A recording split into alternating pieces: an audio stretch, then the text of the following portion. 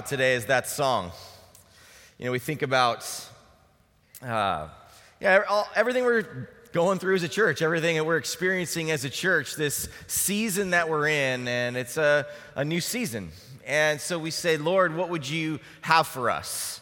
Lord, what would you say to us now? And we've been in this series called Light the Way, to shine bright from generation to generation, and we've looked at these different transitions in the scriptures. We've looked from Moses to Joshua and Elijah to Elisha, from Timothy to Paul. And so today, the way that we're going to look at this is we think about the disciples. And we think about them when they had Jesus with them right in front of them in the flesh. And then they went through this huge transition then to go from Jesus leaving, and then they are given the Holy Spirit. And so what we are looking at today is the early church and what happened with them and how we think about this question that I think is, what would you choose? What would you choose today, right now, if you could have what you have right now, or you could have Jesus in the flesh standing in front of you? Which would you choose? I think it's hard for me. I know the end, punchline here, but still, I think I want Jesus in the flesh right in front of me, right? I could have what we are supposed to have spiritually right now, or Jesus in the flesh in front of me. Which would you choose? Admit it. Think about it. What would you do? What would you choose? Because Jesus says, it's better for me to be gone and for you to have the Holy Spirit, which guess what? You have.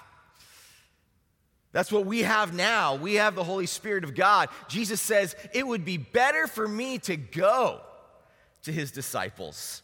And I think if I have the choice right now to have what we have, the Holy Spirit with me, dwelling within me, or Jesus in the flesh, it's hard, right? It's actually hard to go with the text on that one. And I think, man, I want Jesus right here in front of me. But let's check out what it says, because we see in John 14:12, Jesus says, truly, truly, I say to you, this is to his disciples in the upper room. Right before he's going to go, he says, he who believes in me, the works that I do, he will do also. And greater works than these he will do, because I go to the Father. Greater works you will do because Jesus leaves. That sounds counterintuitive, right? But that's what he says. And then he says, just a couple chapters later in the same conversation, in John 16:7, he says, but I tell you the truth, it's to your advantage that I go away. It's to your advantage I go away, for if I do not go away, the helper will not come to you. But if I go, I will send him to you. And the helper is the Holy Spirit of God. That Jesus says, it's actually better. You will do greater things. It's to your advantage if I go. And so I ask again, what would you choose, right? Would you choose that? Well, the disciples, they believed Jesus, and they began to experience some amazing things.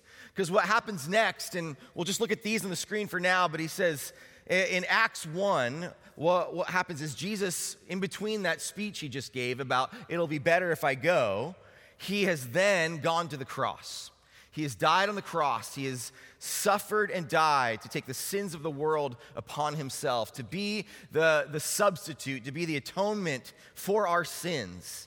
But then on the third day, he comes back to life. He is alive again with victory and power over sin and death. That's the gospel, men and women of Calvary Church. And we see that amazing thing happen. And then a little bit of time passes, and we end up here in Acts 1. All right, and then it says, gathering them together, Jesus commanded them not to leave Jerusalem, but to wait for what the Father had promised, which, he said, you heard of from me. Remember back in John 14 and 16? I don't think he gave the reference, but he said, remember, you heard this from me. For John baptized with water, but you will be baptized with the Holy Spirit not many days from now. So it continues. So when they'd come together, they were asking him, saying, Lord, is it at this time that you're restoring the kingdom to Israel? He said to them, it's not for you to know the times or the epochs which the Father has fixed by his own authority, but you will receive power when the Holy Spirit has come upon you. And you shall be my witnesses, both in Jerusalem and in all Judea and Samaria and to the remotest part of the earth. So you will receive power from the Holy Spirit. Why? To be witnesses. You receive power. You'll experience miracles and these incredible things that will happen. Why? To be witnesses of Christ, to testify, to share the gospel of Jesus. And then it says, this is still in the Acts 1:4-11 part, he says, and after he'd said these things, he was lifted up while they were looking on, and a cloud received him out of their sight. And as they were gazing intently into the sky while he was going, behold, two men in white clothing stood beside them. So Jesus does go. He ascends into heaven. And these two men that we believe are angels, they said to them, men of Galilee, why do you stand looking into the sky? This Jesus who's been taken up from you into heaven will come in just the way as you have watched him go into heaven. So Jesus lays all this out. He says, it's better if I go. Trust me. They see him die and come back to life again. And now he gives them these words that you'll receive power from the Holy Spirit when I go. So wait for it. So they're waiting. And then, Acts 2, when the day of Pentecost had come, they were all together in one place. And suddenly, there came from heaven a noise like a violent rushing wind, and it filled the whole house where they were sitting. And there appeared to them tongues as of fire distributing themselves, and they rested on each one of them. And they were all filled with the Holy Spirit and began to speak with other tongues as the Spirit was giving them utterance. Now there were Jews living in Jerusalem, devout men from every nation under heaven. And when the sound occurred, so they hear the sound, the crowd came together and were bewildered because each one of them was hearing them speak in his own language. All right. Now, then what happens is Peter gives this amazing sermon to all of these folks. And at the end of it, it says, and with many other words, he, Peter, solemnly testified and kept on exhorting them, saying, be saved from this perverse generation. So then, those who had received his word were baptized. And that day, there were added about 3,000 souls. And so we begin to see this incredible impact of them being witnesses, of them sharing, testifying, and doing the very thing that he said. And basically what I want to tell you today is the early church actually believed Jesus. They believed him. And they experienced the power and work of the Holy Spirit as they were then being witnesses and sharing. They believed Jesus, that it would be better for him in the flesh to not be there, for them to have the power of the Holy Spirit in their lives. Do we? Do we? Do I? I mean, it's still hard for me to answer that question. If I could have Jesus right here in the flesh in front of me, or if I could have what we have with the Holy Spirit dwelling within me, what would I choose? I mean, it's tough. But we got to start to believe the way the early church believed and begin to experience his power.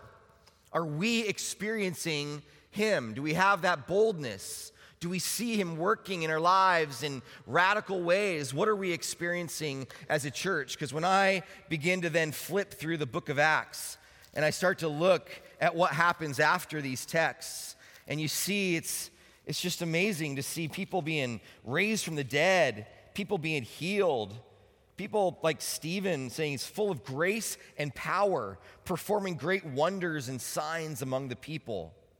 You know, they were in awe of the miracles and wonders that God was doing. It says God was giving them words to say. The Spirit was helping them know what to say as they're preaching and testifying of Jesus. They experienced it. They experienced the work of the Holy Spirit in their lives. You know, Francis Chan, he's a pastor and speaker and author. He wrote a book called Forgotten God about the Holy Spirit. He called it Forgotten God. I hope you kind of recognize what he's doing with that title. But he says, why would we need to experience the Comforter if our lives are so comfortable? You understand? Why would we need to experience? The Holy Spirit is called the Comforter. But if we have these lives that are just full of comfort that we have earned for ourselves and created for ourselves, are we able to experience the work of the Holy Spirit in our lives? Because we see in the rest of the world, we see in the developing world and in nations with poverty and persecution, we see these incredible things happening where the Holy Spirit is working and people are being healed of sicknesses and diseases and people are being added to their number daily where, you know, just this incredible work is happening.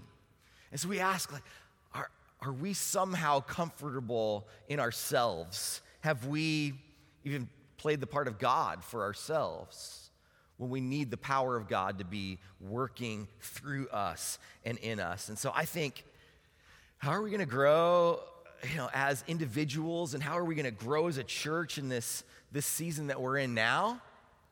It's one thing. It's the power of the Holy Spirit. The power of the Holy Spirit of God working in us and through us. So I just wanted to share a little bit about, you know, some just personal examples of things that I've experienced. You know, when it comes to the power of the Holy Spirit, and I've shared some in this process, even of my calling story, of even these prophetic words like spoken about, prayed over me, and spoken about that I would one day become a pastor, my baby dedication, and then I remember the summer after my senior year of high school, just this pastor praying over me and saying, "Oh, you're going to become a pastor one day," and I was kind of like, "No, I'm not," and then about a year later, I started to believe him more when that's the way my life started to turn. And that calling from God and having a clear sense of the voice of God speaking to me and calling me into ministry, I believe that's the work of the Holy Spirit. I've had times where I'm just talking to friends or people, or I remember being on the streets of LA on missions trips and just talking to people and thinking, I have no idea what to say to this person. And then a verse just pops into my head that I haven't thought about in years. You know, those moments where God's given you just the right verse, the right word to say in that moment. That's the Holy Spirit. I've experienced the Holy Spirit working in me in that way. I think about even healing. You know, I've told you before of just the story of my own personal healing where I had cancer as a child, and the elders came and laid hands on me and anointed me with oil and prayed over me, and in the next round of testing, the cancer was miraculously gone where I was healed. I've experienced that healing myself. I remember even praying for my mom. It was like over about 20 years ago, before I was married, so over 20 years ago. My mom had this heart problem, and it was essentially where her heart was dying. And I remember the doctor saying, okay, it's like at just like something like 50%. And they said, here's what you should hope for. You should hope that it just stays the same or declines slowly. That's what you should hope for. It can't get better, okay? It's not possible for it to get better. And we said, no, I don't think so. We prayed hard. And I remember dropping to my knees on the floor of my room. I can picture it. It was like on this far side of my bed in this small space between my wall and my bed, and dropping to the floor and just praying like all my heart, Lord, heal my mom's heart. And then we remember hearing that it had gone from 50% to about 65%, and the doctors couldn't explain why. And I mean, come on, church, where are you? Let's go. Let's be happy about that, right? God works in healing ways. Now, my mom passed away a year ago, but she didn't die of heart disease. It was something else. But, you know, everybody dies. The odds are pretty good on that.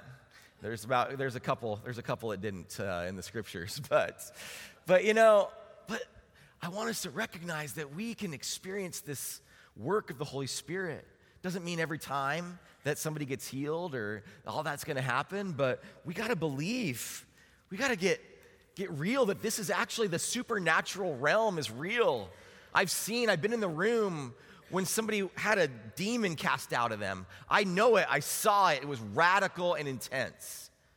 And this person couldn't remember the last couple days after that moment. They kind of went out cold and they woke up the next day and didn't remember what had happened.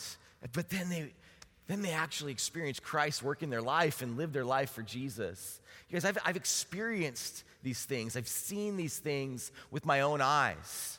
And I think we see them very few and far between where we live because we live comfortably, because we're our own God, because we've built up idols of self-sufficiency.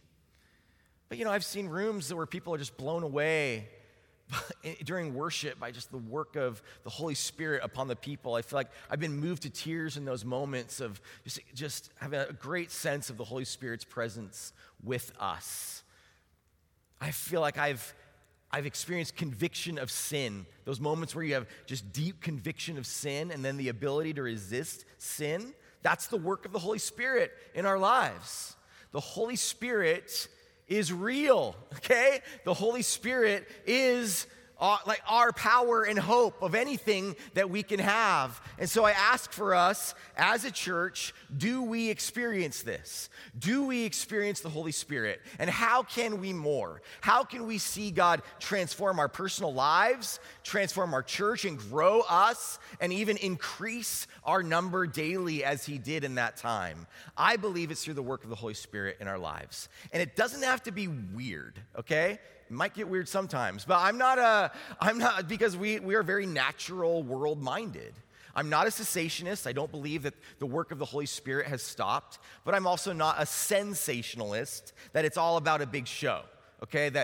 I believe that the Holy Spirit transforms and shapes us, but gives us power. Why? To be witnesses. How can we experience this more then? How can we see the Spirit of God change us? Just a few things for us to think about today. Number one, know the Holy Spirit. Know about the Holy Spirit and actually know the Holy Spirit. To seek him, to spend time with him in prayer and listening to the voice of God in your life. But know the Holy Spirit. What does he do? Pull out your outline if you haven't already. On the outline, it's not going to be on the screen because it's just so much. But on the back in the digging deeper is this whole part where it says, what does the Holy Spirit do? And there's about 20 things there. This is through me digging into the text and some resources and just coming up with it. This is not an exhaustive list of what the Holy Spirit does, okay? But I think it helps give you a sense of what the Holy Spirit does. And you can see here some of these. He indwells us. Romans 8:11 says, if the Spirit of him who raised Jesus from the dead dwells in you, he who raised Christ Jesus from the dead will also give life to your mortal bodies through his Spirit who dwells in you. That the very Spirit of God dwells within you. At the point of your salvation, you were baptized by the Holy Spirit, and the Holy Spirit dwells within you, and now the same power that conquered the grave lives in you. That's what we're tapping into here, people, okay? And we have to recognize that. And that means radical. That means greater things than even Jesus did, he says, can be accomplished because the same power that conquered the grave dwells within us. And then, he helps us know what to say. I love Luke 12:12. He says, in verse 11, when they bring you before the synagogues and rulers and authorities, don't worry about how or what you're to speak in your defense or what you are to say, for the Holy Spirit will teach you in that very hour what you ought to say. It's pretty blatant right there, right? The Holy Spirit will give you words. He will tell you what to say in those moments. It says he leads us to do God's will and display his fruit. He speaks to us and guides us. I love Acts 13:2-4. It says this, while they were ministering to the Lord and fasting, the Holy Spirit said, set apart for me Barnabas and Saul for the work to which I have called them. Then, when they had fasted and prayed and laid their hands on them, they sent them away. Verse 4, so being sent out by the Holy Spirit, they went to Seleucia, and from there they sailed to Cyprus. They heard from the Holy Spirit, and the Holy Spirit led them and guided them of where they should go and what they should do. They experienced that, and then they bore fruit from it. He gives us power to witness. Number 8, and even perform miracles so that we can witness. 12, he brings conviction of sin to us. That comes from the Holy Spirit. It's not Jiminy Cricket, okay? It comes from the Holy Spirit of God speaking to us. He gives us, 16, he gives us gifts for ministry that are a manifestation of himself. 1 Corinthians 12, 7 through 11. I'll read this one as well. It says, but to each one is given the manifestation of the Spirit for the common good. So all of the believers, all of us as believers, are given gifts from the Spirit. We know that. But what those gifts are is a manifestation of the Spirit in our lives, that we are displaying the Spirit of God in our lives. Verse 8, for to one is given the word of wisdom through the Spirit, and to another the word of knowledge according to the same Spirit, to another faith by the same Spirit, to another gifts of healing by the one Spirit, and to another the effecting of miracles, and to another prophecy, to another the distinguishing of spirits, to another various kinds of tongues, and to another the interpretation of tongues. But one and the same Spirit works all these things, distributing to each one individually just as he wills. So that's the Holy Spirit. This is what the Holy Spirit does. And we need to know. We need to know about all of this. What does the Holy Spirit do? And he does. He gives us those gifts. He moves us, inspires us. He sanctifies us. To be sanctified is that process of the Holy Spirit of God making us more holy and more like Christ over the course of our lives. That work comes from the Holy Spirit. Holy Spirit in our lives. We don't make ourselves better. The Holy Spirit sanctifies us. So it's helpful. What I encourage you to do is take that list, take it home, read through it, read through all those texts, read through the surrounding verses before and after those verses, and get to know it, and know who the Holy Spirit is and what he does, and then seek him in prayer. Say, Lord, make this evident in my life. Make this evident in our church. Please, that we would be displaying you and living out of your power. And I believe then that we have a church that is doing amazing things, that we are seeing the Comforter add to our number daily and transforming our lives as well. Okay, so that's one. Know the Holy Spirit, know about him, and know him actually. And then be filled with the Spirit and walk in the Spirit. All right, I want to talk about this a little bit. Be filled with the Spirit and walk in the Spirit. Now, first of all, let's read this passage in Ephesians 5. Ephesians 5, 15 to 21. It says, therefore, be careful how you walk. Now, usually when the Bible says the word walk, they're saying be careful how you live, how you use your life, how you conduct your life. Be careful how you walk, not as unwise men, but as wise, making the most of your time. Other translations say, making the most of every opportunity, okay? So we want to be wise and make the most of every opportunity because the days are evil. So then, do not be foolish, but understand what the will of the Lord is. And do not get drunk with wine, for that is dissipation, but be filled with the Spirit, okay? And even that contrast, I think, is there for a reason, because you look back to Pentecost, and people were saying, oh, they must be drunk with wine because they were filled with the Spirit. That there's a sense of, when we see this filled with the Spirit or in the Spirit, sometimes those are strange, just sort of strange ways of speaking or thinking for us. But we do say things like he was filled with anger, right? Filled with anger versus filled with the Spirit. Filled with wine versus filled with the Spirit. In love.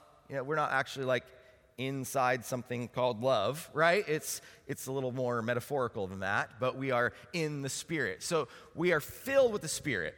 And then that results in what's in the rest of the passage. That results in us speaking to one another in psalms and hymns and spiritual songs, singing and making melody with your heart to the Lord.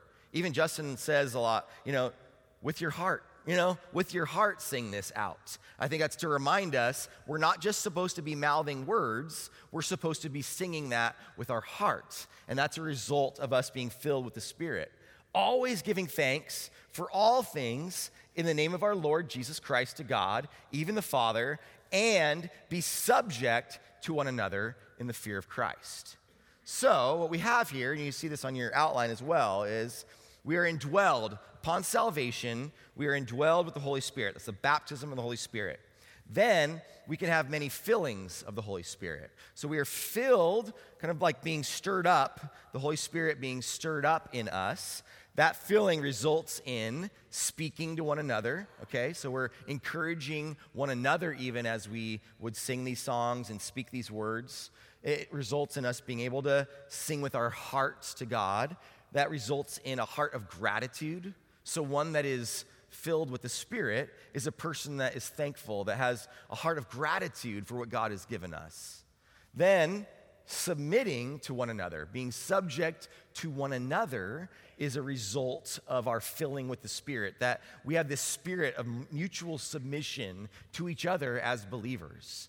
And then I think so the filling results in these things, but then the doing of these things stirs up and we're filled, and it's this cycle, okay? So the doing of those things kind of stirs that up, and then we experience those results of the filling, all right? And so we seek the Lord in prayer. We ask him to fill us, but we also then, if you don't know what to do, and you're a person that's just like, I can't just sort of sit here and do nothing, Spirit work, and I've always had this sort of confusion of when people say, let the Spirit work. Well, then what do? Do I just sit in the couch and sort of, hope for the best? I don't know. What am I supposed to do? And so I say, well, let's do the things that are the results, right? Let's do all this stuff. Let's seek the Lord and see how he stirs that up. But then what we also do is we walk in the Spirit, which is to keep in step with the Spirit. And we talked about this a bit in our Galatians series. A couple of verses here to look at, Galatians 5:16 and then 25, which are just in this same big chunk where he's talking. He says, but I say, walk by the Spirit, and you will not carry out the desire of the flesh. And then 25 is, if we live by the Spirit, let us also walk by the Spirit. And what that is if you have life because of the Spirit, you're saved, you have your salvation because of the Holy Spirit of God, well then live the rest of your life by the power of the Holy Spirit. Don't think that you just get saved by the Holy Spirit and then now I kind of just do my own thing. No, if we're saved by the Spirit, let's also then walk by the Spirit. And to do that is to keep in step. This analogy, and we talked about this on a Sunday where we had a line down the center of the room, and we want to walk in line with the gospel, right? We want to walk in line, keep in step with the Spirit of God. That it's sort of like follow if someone were walking in the sand or the snow in front of you, and you're just keeping you're walking in those footprints. You're walking in those steps. And those steps are the fruit of the Spirit, right? Love, joy, peace, patience, kindness, goodness, faithfulness, gentleness, and self-control. And so I think the Holy Spirit, comes alongside us and we walk in step with him and we walk in line with the gospel, keeping our eyes fixed on Jesus. Our eyes are clearly fixed on Jesus, and then we keep in step with the Spirit as we go. And then if we start to look to something other than Christ or something other than the power of the Holy Spirit, we want to be lovingly brought back in line with the gospel, brought back in line with the Spirit's work in our lives. And so we seek him out for that. And then I think the fruit of the Spirit then is the indicator, right? It's the indicator that we are keeping in step with the Spirit. And so examine yourselves. Let's all examine myself. That am I displaying love, joy, peace, patience, kindness, and so on, right? And so that's that indicator. We want to keep in step with the Spirit. And what I'd love for us even to do as we are doing this, I shared this once before, but I just want us to really get this as a church, because the whole thing of the why do we do all this? Jesus said, you'll receive power, so you'll be my witnesses, right? You'll receive this power of the Holy Spirit to testify and be a witness of him. And I think that's harder for a lot of us than we're willing to admit even. And so we need to be prayerful, praying that the Holy Spirit be working in us. And so I've had this sort of cheesy, Dave's alliteration, I'm going to be acronyms, okay? but it's this cheesy acronym of CHOW.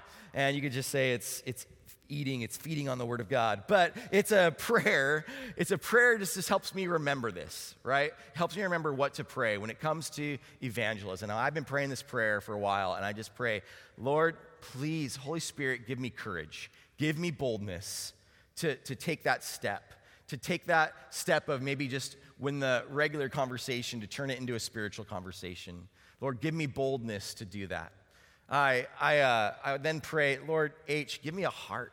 Give me a love for people that's so deep that I gotta share the love of Jesus, the gospel with them. God, give me a heart and a love. Maybe even give me a heart and a love for these people that isn't there now, Lord. I pray that you would expand that in me, grow that heart. And then, Lord, give me an opportunity. Please give me opportunities. Open doors for me to be able to share. And then let me be aware, God, of when that's happening. Like, oh my gosh, that's that moment. That's actually the moment when I can turn the conversation and then take that opportunity and then have the boldness to go for it, the courage to then make the most of that opportunity. And then W is words to say, like Luke 12:12. Holy Spirit, please give me the words to say in this moment when I feel like I have no idea what to say. I'm not good. I'm not smart enough. I don't know the Word of God enough. Whatever that is, that voice in you, pray that the Holy Spirit will give you words to say. You don't even need to know. So this CHOW prayer, I encourage you, please join me in praying that, and that we would see that we would have power to be witnesses for the gospel of Jesus Christ. Amen? Come on, yeah. All right. Now, the third of these things, boldly go where the Spirit tells you to go. Boldly go where the Spirit tells you to go. Just like Barnabas and Saul and these others in the Peter in the book of Acts where, just the Spirit led them to go and they went. They took those opportunities. They went for it.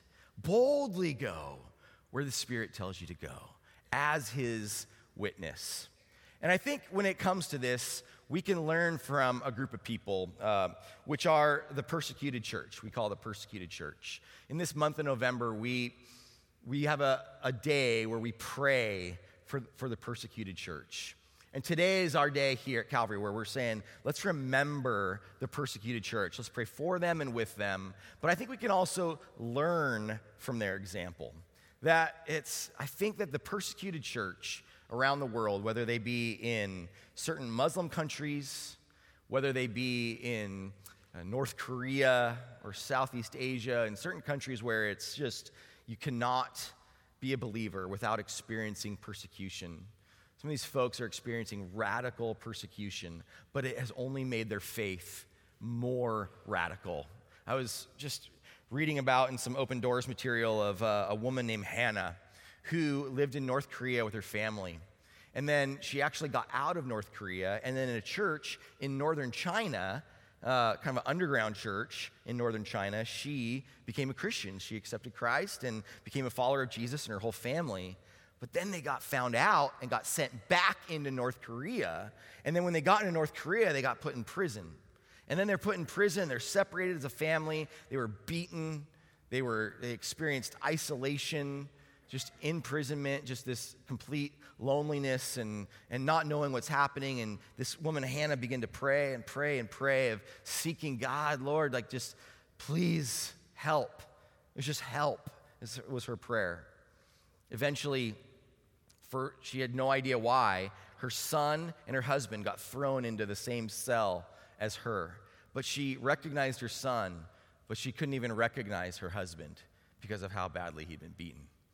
And he eventually died. But she continued to pray, Lord, help. And again, she says, I don't know why, which usually means a God thing, right? I don't know why, but she was just released. They just let her go.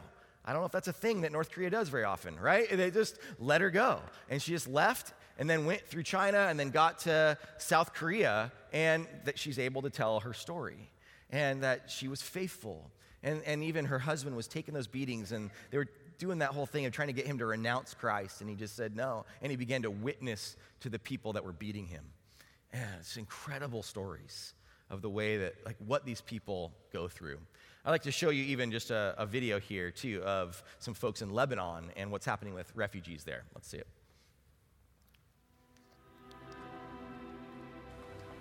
We have more than 1.5 million refugees coming to our country. Everyone sees in that a very big problem, but we see in that a very big opportunity. So we are trying to help these people with both hands, physically and spiritually. Many of them are coming to Christ, and they are telling us we had the wrong idea about Christianity. We believe that the smallest light can penetrate the greatest darkness. We believe we are in the right place at the right time. So, although we were a small church, everyone is at work in this ministry, which changed everything in our church. This is how we started. With time, many of the refugees have come to Christ, so now they are doing the work. More than 70% of our team are from the refugees themselves who have come to Christ. I believe it is the day of salvation. God is doing something special with these people. And we are witnessing miracles every week. Every week we have people coming to Christ.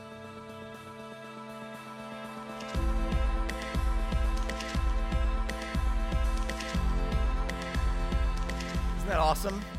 I think so awesome to see that in Lebanon, where I just would think nothing could be happening for Jesus, right? In Lebanon. I don't know. It's hard for me to understand what is happening there. And all these refugees that were flowing out of Syria into Europe, but then also into Lebanon. And then you got these 1.5 million, and they said, we're seeing miracles happening every week, and every week people are coming to Jesus. And that's amazing. And so what we want to be able to do then is, I think, learn from them. Let's learn from them. We are not the ones that have it all together and then they don't and we have to help them. I think we can learn from their example to seek the power of the Holy Spirit, to see miracles happening each week, to see people coming to know Christ every week. But then we pray. And we don't just pray for the persecuted church, we pray with the persecuted church. Because they say, don't just pray for us to be safe, pray with us that the work that we are doing will be accomplished, that we could see people come to know Christ. You have in your bulletins this card. This card says, I commit to pray. And then on the other side, it says 10 ways to pray for our persecuted Christian family. And it says, pray they'll sense God's presence, that they will know the greater body of Christ is praying for them, that they would experience God's comfort when persecuted, which in that text says that they will experience, in one of the texts about God's comfort from the Spirit, that they will experience comfort and then their number will increase. That they will see open doors to evangelism, that they boldly share the gospel, forgive and love their persecutors, be granted wisdom in covert ministry work, and remain joyful amid suffering, mature in their faith, and be rooted in God's word. So we can pray with them for these things. And so what I'd love for us to do right now, just right now, a moment of pause. This will be a beginning, not an ending, but let's take a minute or two here and just be quiet and pray. Pick one or two things and pray for these things now. I'll close us, but then I encourage you to keep praying for this. Take this home, pray for these just precious people around the world, and let's learn from them as well. So I'll close this time of prayer, and then I'll finish up a couple thoughts after that. Let's pray.